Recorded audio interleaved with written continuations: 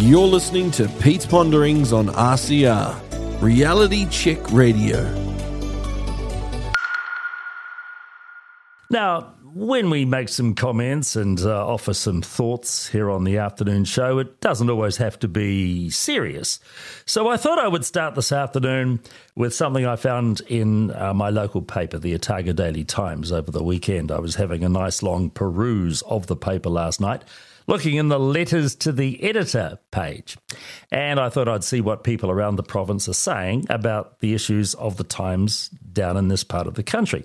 The main issue is understandably health and the dreadful state of the cancer services in the south of the country. But going beyond that, I was fascinated with a letter written by somebody called Tony Masanowski from McAndrew Bay, which is on the Otago Peninsula. He is very, very unhappy with 200,000 cruise ship passengers having visited Dunedin this past summer. He calls them, and I quote, itinerant gawpers who are disgorged into our streets, buses and opportunity shops. And he goes on to say that the cruise ship industry and its hedonistic and carefree participants demonstrate a palpable disregard for the sovereignty of the collective future human condition. Dear me, unquote. He finishes off by saying, staying at home and reading an extra 200,000 books would be a voyage of faith and hope towards that unifying and life-preserving message and goal. Oh dear. I really do hope that Mr. Masanowski starts taking his happy pills very soon. What an absolute sad sack.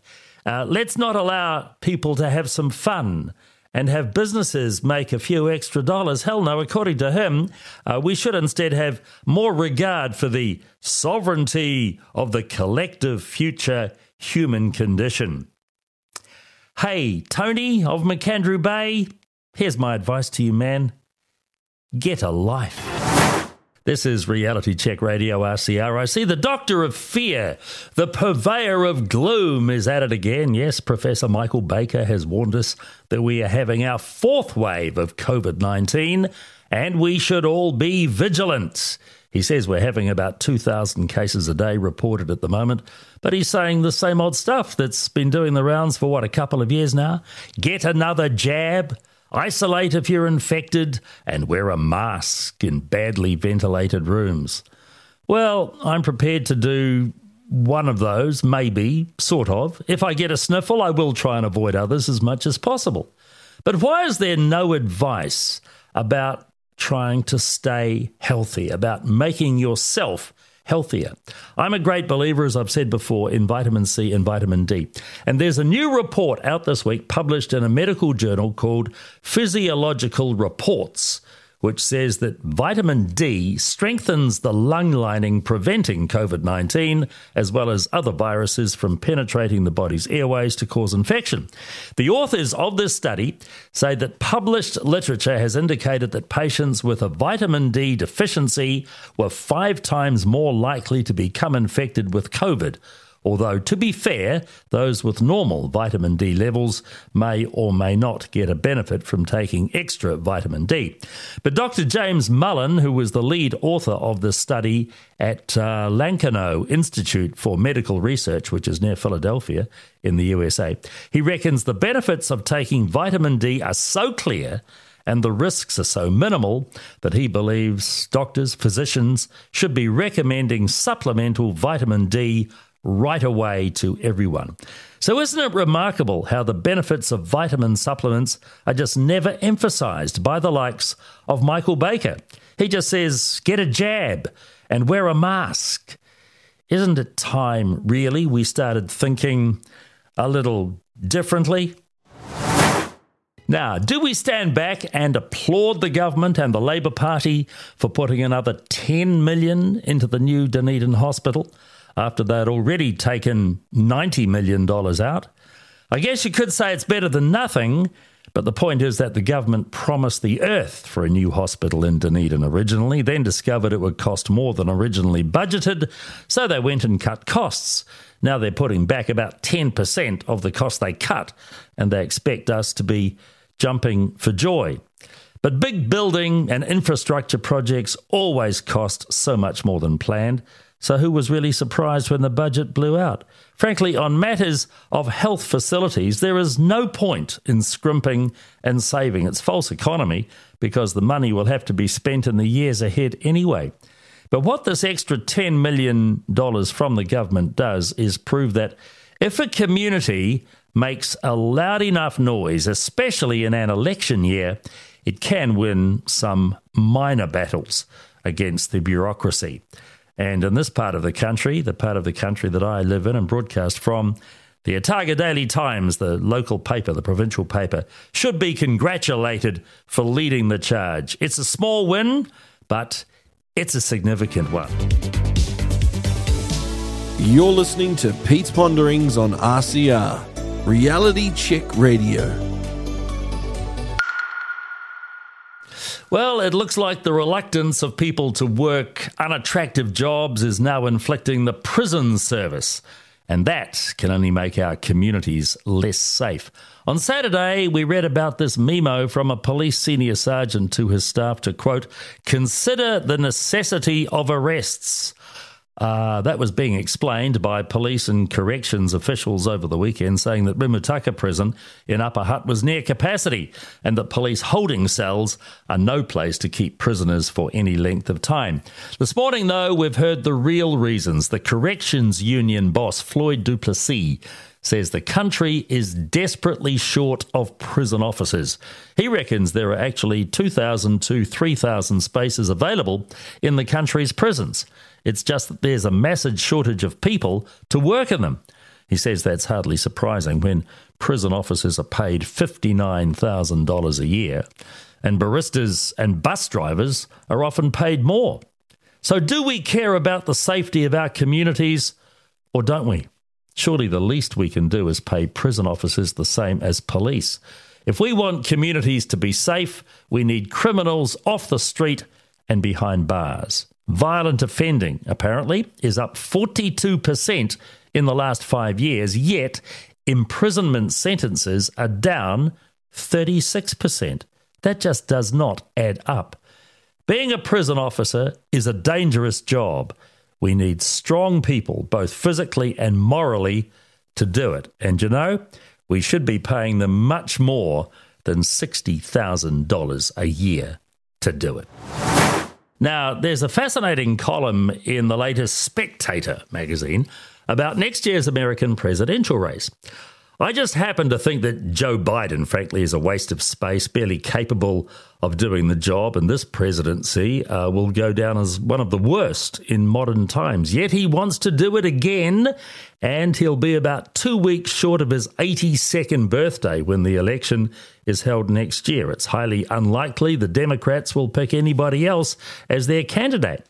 As for the Republicans, well, common sense would say that the Florida governor, Ron DeSantis, who is just 44 years old and is incredibly popular with the voters of his home state, he would be the logical frontrunner.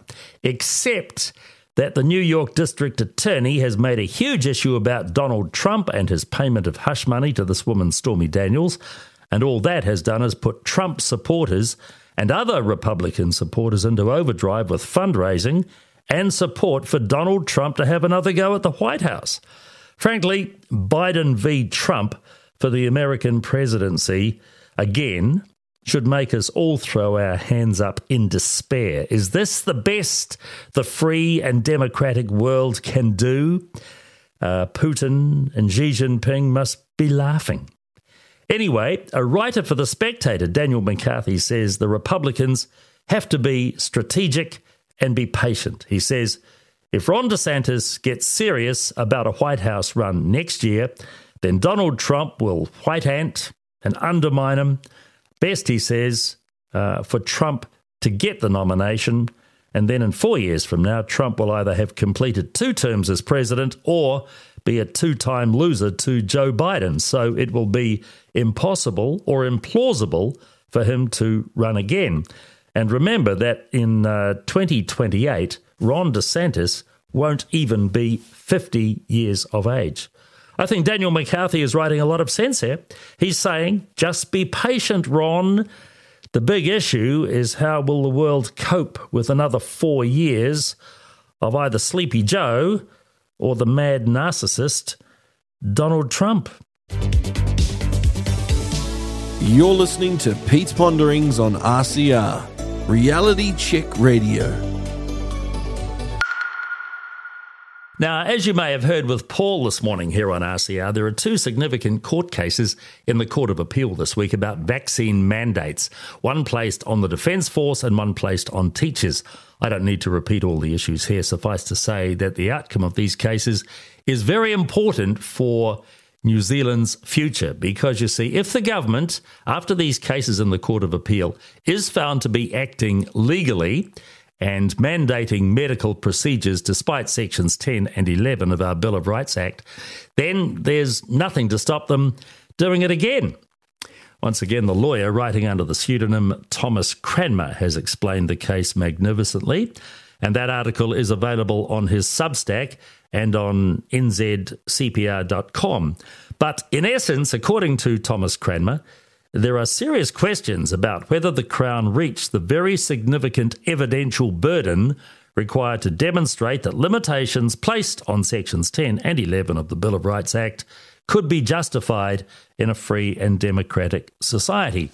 Cranmer has pointed out that the Crown left out important facts in its evidence at the original court hearings, evidence such as MedSafe saying in its final evaluation on the vaccine in early 2021 that it was unable to recommend that the Pfizer vaccine be granted consent because of unresolved concerns and the lack of quality, safety and efficacy data.